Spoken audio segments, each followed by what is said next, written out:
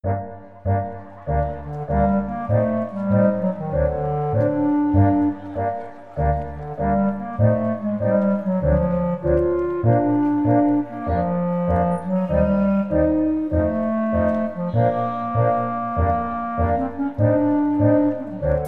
de memória.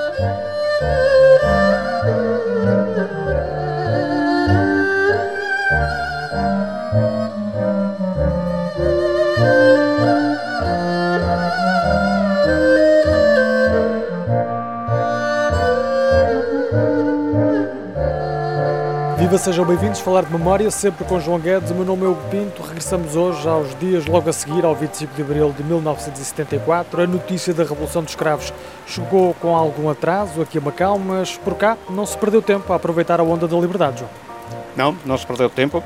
É preciso ver que a Revolução de 25 de abril de 1974 projetou-se de uma maneira completamente diferente de todas as revoluções anteriores, tanto as revoluções chinesas como as revoluções portuguesas, porque a Revolução Chinesa determina que se comece a pensar no que vai ser o futuro de Macau. Ora, a Revolução Republicana, em 1910, o futuro de Macau estava visto e mais que visto, não haveria alterações pelo próximo futuro. A Revolução de 1820, pior ainda.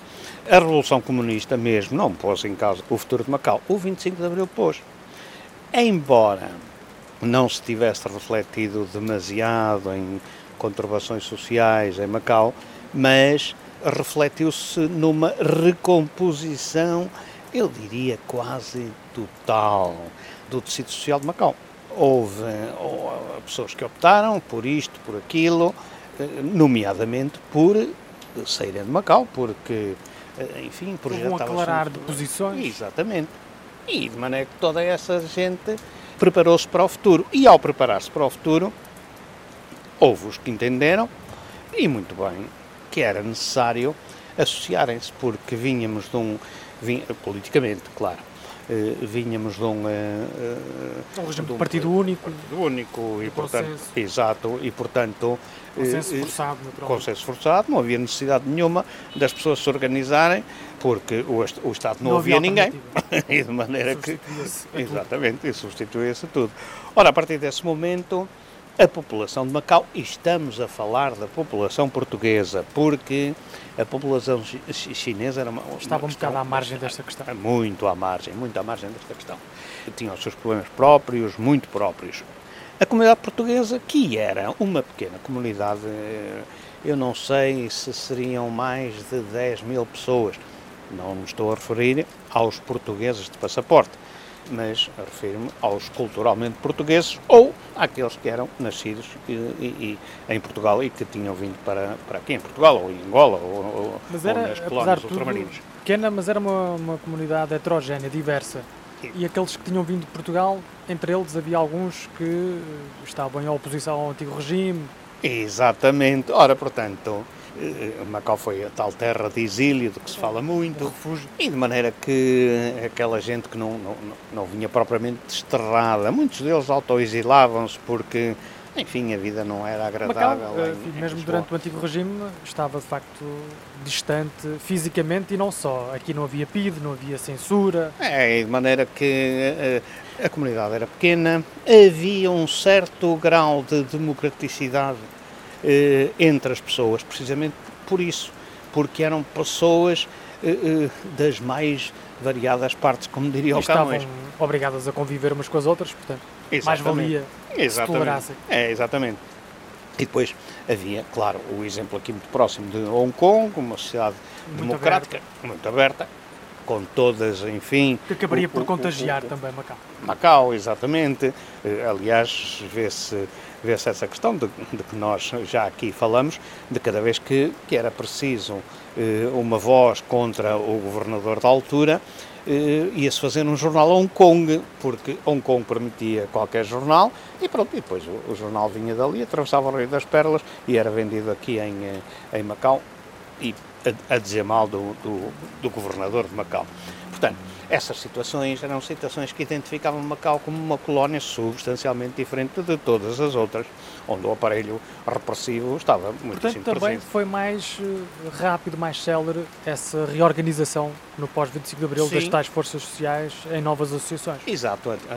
Aliás, é ver, se podemos... Não há estudos sobre isto, mas creio eu que não existem estudos sobre isto, sociológicos.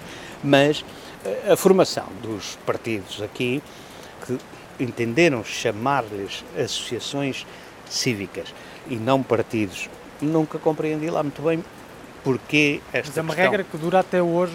Eu suponho que naquela altura isso derivava do Estatuto Orgânico de Macau e de maneira que entendeu-se que seria melhor não estar enfim, a criar aqui partidos políticos, enquanto que em Hong Kong a situação, a evolução política seguiu um outro caminho e houve a criação de partidos políticos. Claro que hoje em dia em Macau seria completamente impossível a criação de partidos políticos, embora a Constituição da República Popular da China permita e aceite a existência de outros partidos que existem e têm atividade. Além do Partido Comunista Chinês, obviamente. Exato, só que têm que aceitar a liderança do Partido Comunista. Exato, do Partido Único. Portanto, creio que aqui também não seria um impedimento especial. Mas pronto, optou-se por isso.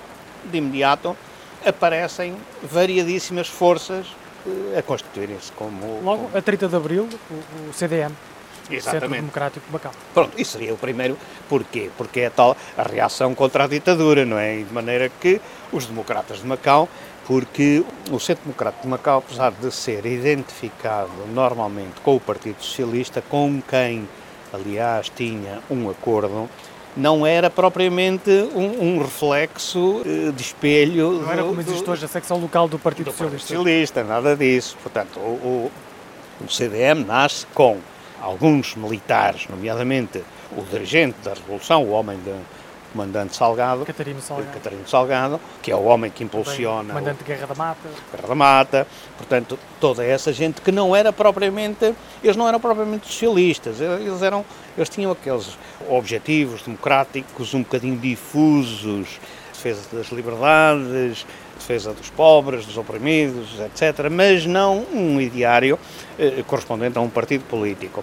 Mas acharam necessidade de se juntar, e a eles juntam-se as figuras da oposição da altura.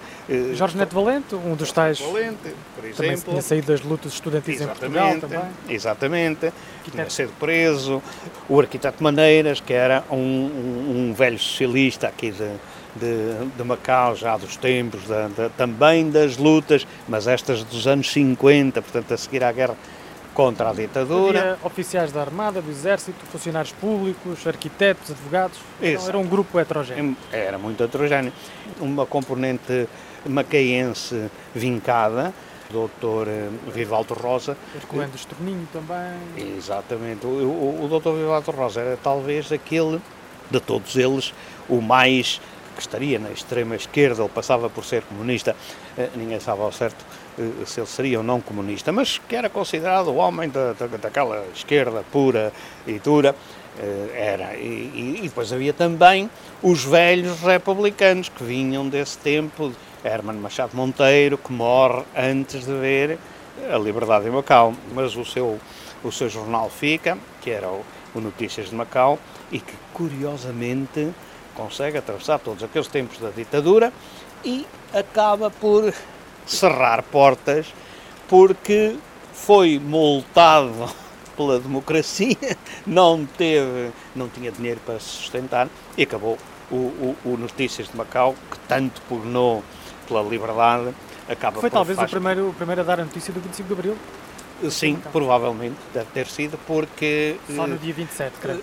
Sim, pois havia também a Gazeta Maquense, não sei se a Gazeta Maquense terá noticiado nessa altura, mas com certeza que sim, porque aqui as notícias chegavam, desde sempre, vindas através do que toda a gente ouvia, que era as notícias da BBC.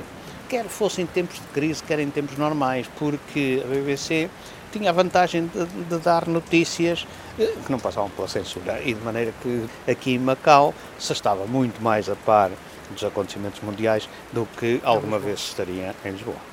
Assim recordamos como as associações cívicas se mexeram no período logo após o 25 de Abril. Esta é uma história para continuarmos em próximas edições.